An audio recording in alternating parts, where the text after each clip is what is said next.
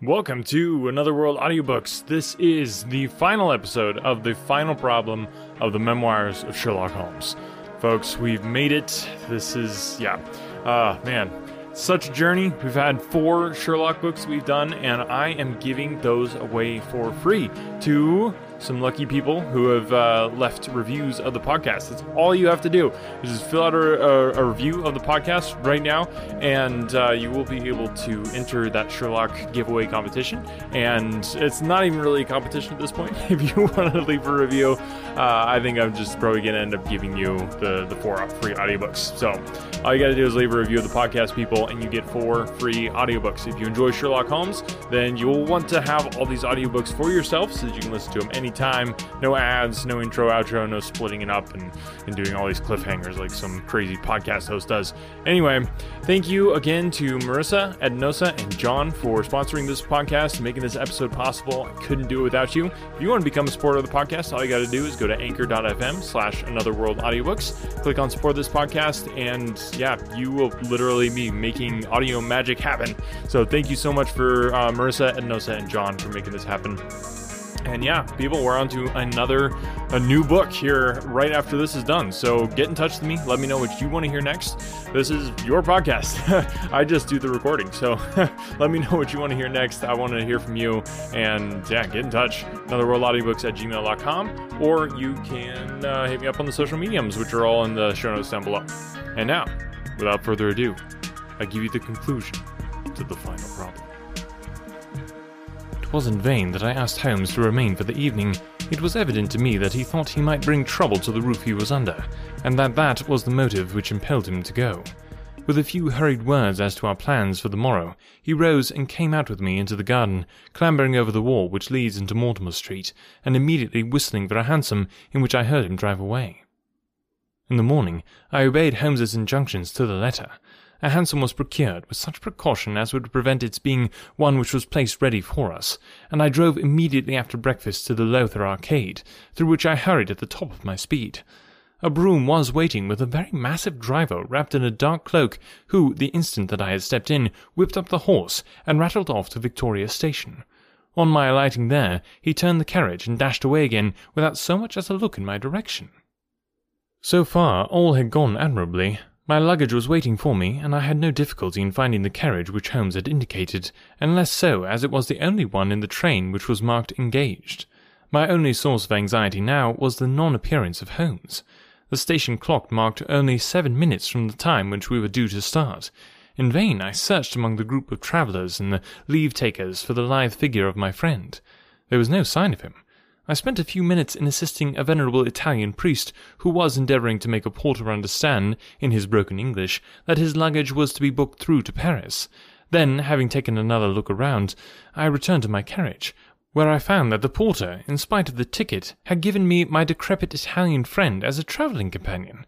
It was useless for me to explain to him that his presence was an intrusion, for my Italian was even more limited than his English, so I shrugged my shoulders resignedly, and continued to look out anxiously for my friend. A chill of fear had come over me, as I thought that his absence might mean that some blow had fallen during the night.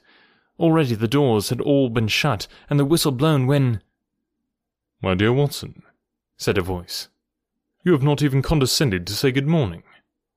I turned in uncontrollable astonishment. The aged ecclesiastic had turned his face towards me. For an instant the wrinkles were smoothed away, the nose drew away from the chin, the lower lip ceased to protrude, and the mouth to mumble. The dull eyes regained their fire, the drooping figure expanded. The next, the whole frame collapsed again, and Holmes had gone as quickly as he had come. "Good heavens!" I cried. "How you startled me!" "Every precaution is still necessary," he whispered. "I have reason to think that they are hot upon our trail.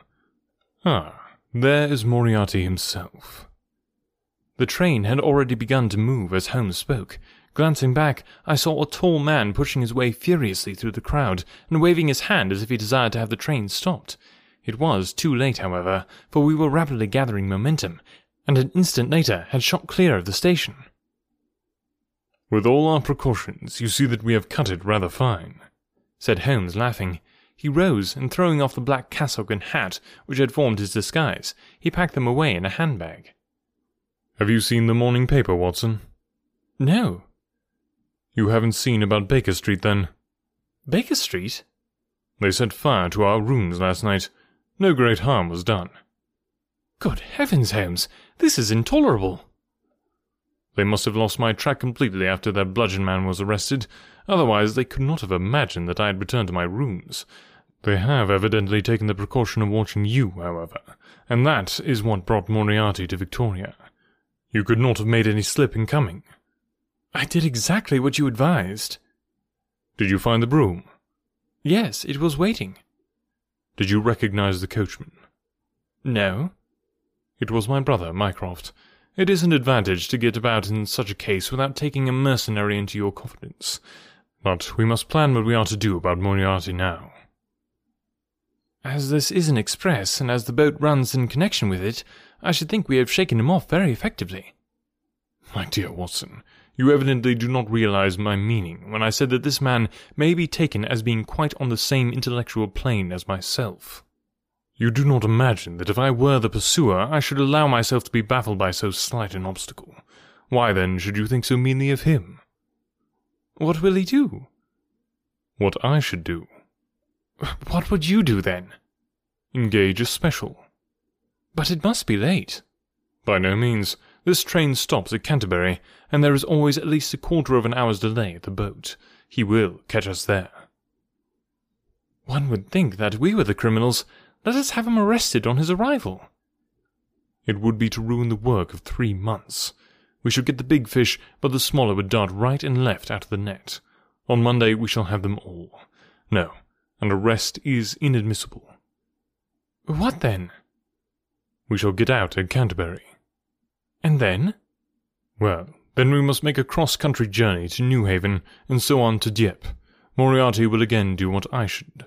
He will get on to Paris, mark down our luggage, and wait for 2 days at the depot. In the meantime, we shall treat ourselves to a couple of carpet-bags, encourage the manufacturers of the countries through which we travel, and make our way at our leisure into Switzerland via Luxembourg and Basel. At Canterbury, therefore, we alighted, only to find that we should have to wait an hour before we could get a train to Newhaven. I was still looking rather ruefully after the rapidly disappearing luggage van which contained my wardrobe when Holmes pulled my sleeve and pointed up the line. "Already, you see," said he. Far away, from among the Kentish woods, there rose a thin spray of smoke. A minute later, a carriage and engine could be seen flying along the open curve which leads to the station. We had hardly time to take our place behind a pile of luggage when it passed with a rattle and a roar, beating a blast of hot air into our faces. "There he goes," said Holmes, as we watched the carriage swing and rock over the points. "There are limits, you see, to our friend's intelligence. It would have been a coup de maître had he deduced what I would deduce, and acted accordingly." "And what would he have done had he overtaken us?" "There cannot be the least doubt that he would have made a murderous attack upon me. It is, however, a game at which two may play. The question now is whether we should take a premature lunch here, or run our chance of starving before we reach the buffet at Newhaven."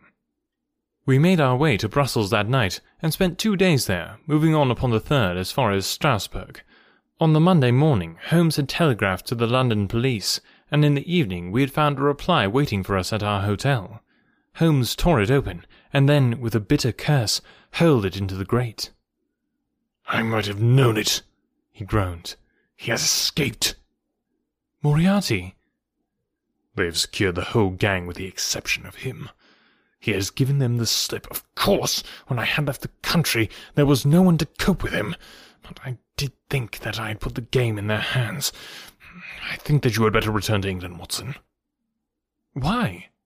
"Because you will find me a dangerous companion now. This man's occupation is gone. He is lost if he returns to London. If I read his character right, he will devote his whole energies to revenging himself upon me. He said as much in our short interview, and I fancy that he meant it. I should certainly recommend you to return to your practice." It was hardly an appeal to be successful with one who was an old campaigner as well as an old friend. We sat in the Strasbourg salle à manger, arguing the question for half an hour, but the same night we had resumed our journey and were well on our way to Geneva. For a charming week we wandered up the valley of the Rhone, and then, branching off at Lurk, we made our way over to the Gemmi Pass, still deep in snow, and so by way of Interlaken to Miergen. It was a lovely trip, the dainty green of the spring below, the virgin white of the winter above. But it was clear to me that never for one instant did Holmes forget the shadow which lay across him. In the homely alpine villages, or in the lonely mountain passes, I could tell by his quick glancing eyes, and his sharp scrutiny of every face that passed us, that he was well convinced that, walk where we would, we could not walk ourselves clear of the danger which was dogging our footsteps. Once, I remember, as we passed over the Gemmi, and walked along the border of the melancholy Dogban Sea, a large rock which had been dislodged from the ridge upon our right clattered down and roared into the lake behind us. In an instant, Holmes had raced up onto the ridge, and, standing upon a lofty pinnacle, craned his neck in every direction. It was in vain that our guide assured him that a fall of stones was a common chance in the springtime at that spot. He said nothing, but he smiled at me with the air of a man who sees the fulfilment of that which he had expected. And yet, for all his watchfulness, he was never depressed. On the contrary, I can never recollect having seen him in such exuberant spirits. Again and again he recurred to the fact that if he could be assured that society was freed from Professor Moriarty, he would cheerfully bring his own career to a conclusion. "I think that I may go so far as to say, Watson, that I have not lived wholly in vain," he remarked. "If my record were closed tonight, I could still survey it with equanimity. The air of London is the sweeter for my presence. In over 1,000 cases I am not aware that I have ever used my powers upon the wrong side. Of late, I have been tempted to look into the problems furnished by nature, rather than those more superficial ones for which our artificial state of society is responsible.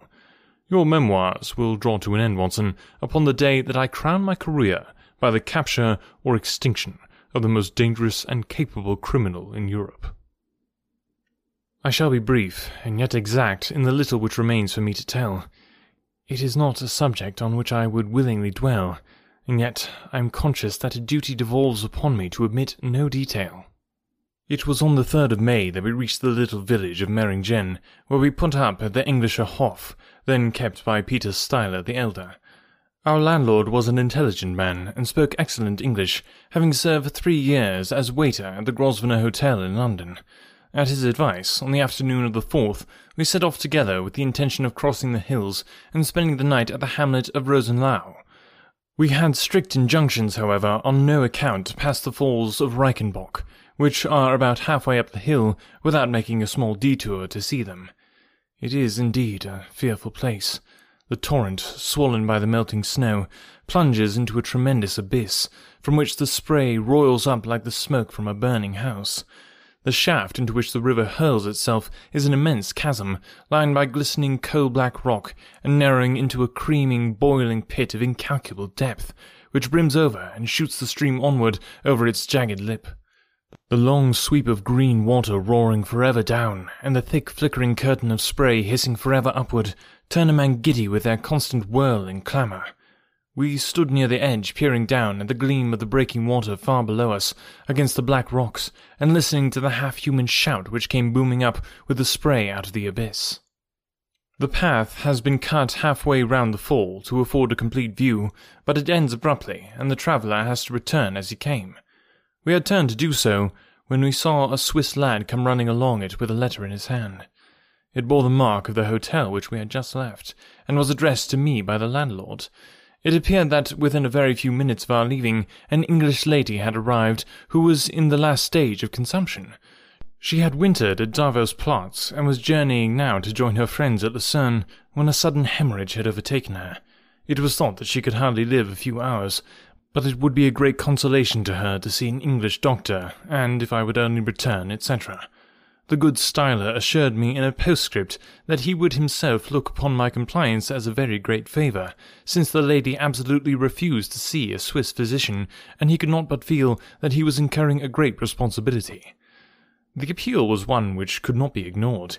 It was impossible to refuse the request of a fellow countrywoman dying in a strange land.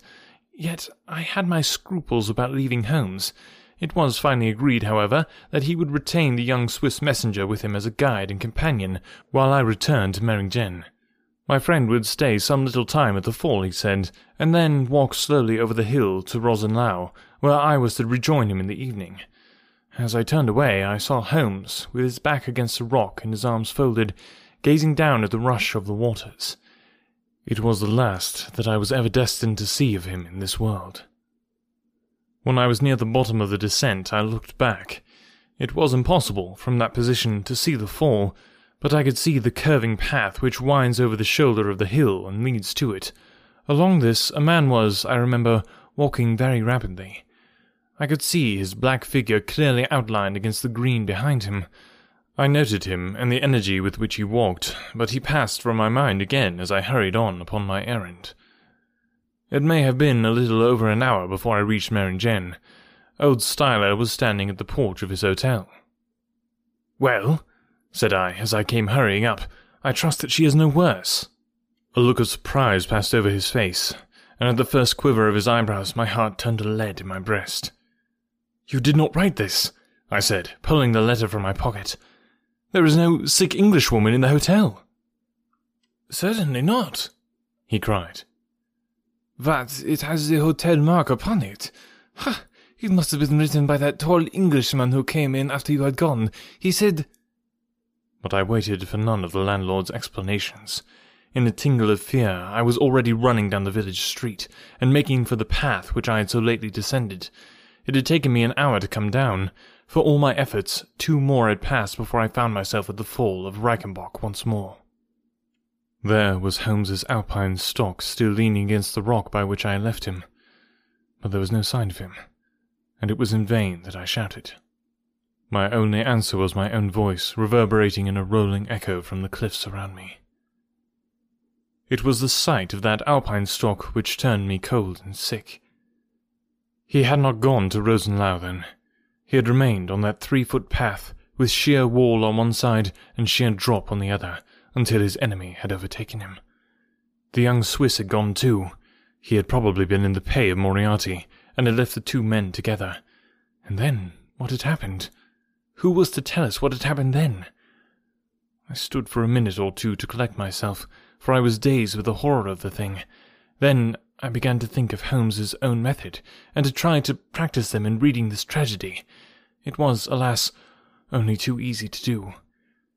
During our conversation we had not gone to the end of the path, and the Alpine stock marked the place where we had stood.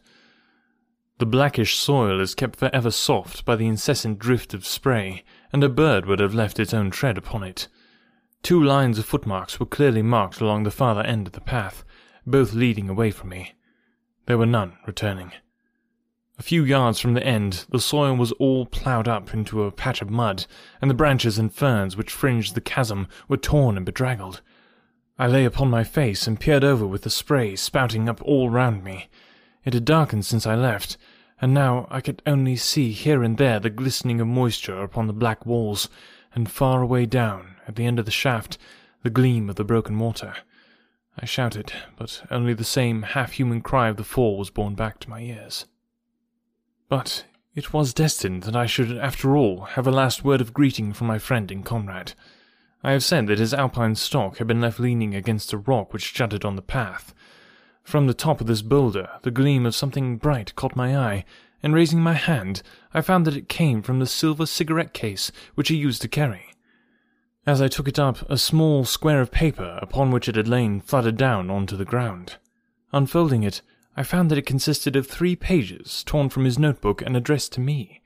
It was characteristic of the man that the direction was precise, and the writing as firm and clear as though it had been written in his study.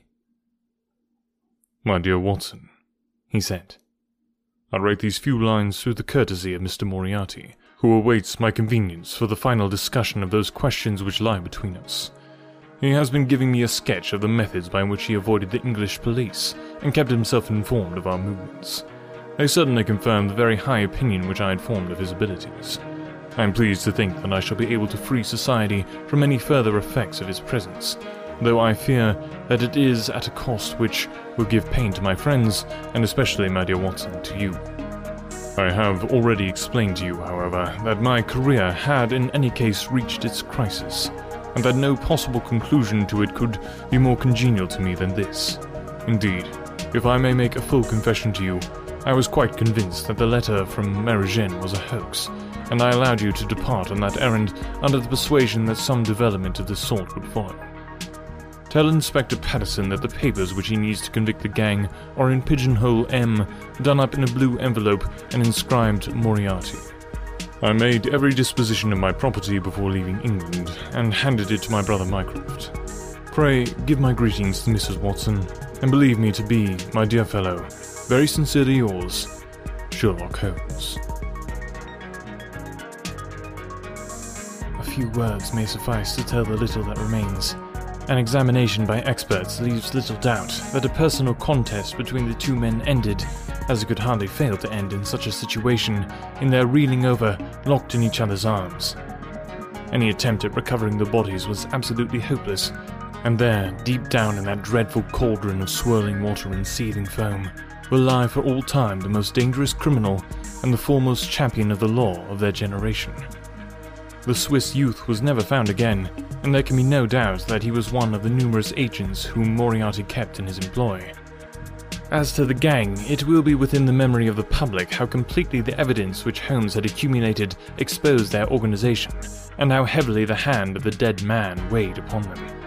Of their terrible chief, few details came out during the proceedings, and if I have now been compelled to make a clear statement of his career, it is due to those injudicious champions who have endeavored to clear his memory by attacks upon him whom I shall ever regard as the best and the wisest man whom I have ever known. The end. So I do just have to mention, this was such an interesting story because I got to the end, and as I was reading through it, I realized if I don't break one of my rules, then we're not going to actually hear Moriarty, because the only dialogue that Moriarty has is when Sherlock is telling about what Moriarty said. And throughout the entire books, I don't know if you guys noted this, but I kind of made it a rule. It's like, okay, if somebody's talking, then I'm not going to do a voice of somebody that they're quoting, because it's not the person that they're quoting that's talking, it's the person that's talking. So I got to that point and I was just like, I can't do this. We have to hear Moriarty. So I had a ton of fun doing that voice. If you guys liked it, I'd love to hear your opinion on my take on Moriarty. Very fun character to do, and I wish he had more dialogue. Such a bummer that Sherlock threw him off a waterfall. Anyway, hope you guys enjoyed this final episode of the Memoirs of Sherlock Holmes. What a journey. Like I said, 4 audiobooks of Sherlock Holmes. That's something else. It was so much fun to do. I really love doing these characters and these stories and stuff. But it's on to something newer, something better. Well, maybe not better, but hopefully better. I don't know. Well, you'll have to be the judge of that. But let me know. What audiobook do you want to hear next? We're going to be coming at you with a brand new audiobook next week based on your feedback and what book you want to hear next. So get in touch with me, anotherworldaudiobooks@gmail.com, or all the social media. And remember, if you want to support the podcast, like Marissa, Ednosa, and John, which to whom I am eternally grateful for their support of the podcast, you can just go to anchor.fm/anotherworldaudiobooks and click on support this podcast. It's that simple. So now, I'll be giving away those 4 free audiobooks to whoever left a review of the podcast. Like I said, it was a pretty, all you got to do at this point is just leave a review and you will get those 4 free audiobooks. You got to make sure to share that review on social media, though, so I see it, and so that I know that you actually did it. Otherwise, I won't know. So get in touch with me that way. Let me know if you left a review, and I will send you those 4 free audiobooks. Thank you again, guys, so much for listening. I just love this podcast. I've almost not continued doing it several times. Just like, is anybody actually listening? But then I look and you guys are listening. You are enjoying it. And I can't let you down. I got to bring you another audiobook. So stay tuned for that. Coming at you next week. Thanks again. And remember to share the podcast with somebody that you know who might enjoy a free audiobook. When you need mealtime inspiration, it's worth shopping Kroger, where you'll find over 30,000 mouth-watering choices that excite your inner foodie. And no matter what tasty choice you make, you'll enjoy our everyday low prices, plus extra ways to save, like digital coupons worth over $600 each week. You can also save up to $1 off per gallon at the pump with fuel points. More savings and more inspiring flavors make shopping Kroger worth it every time. Kroger, fresh for everyone. Fuel restrictions apply.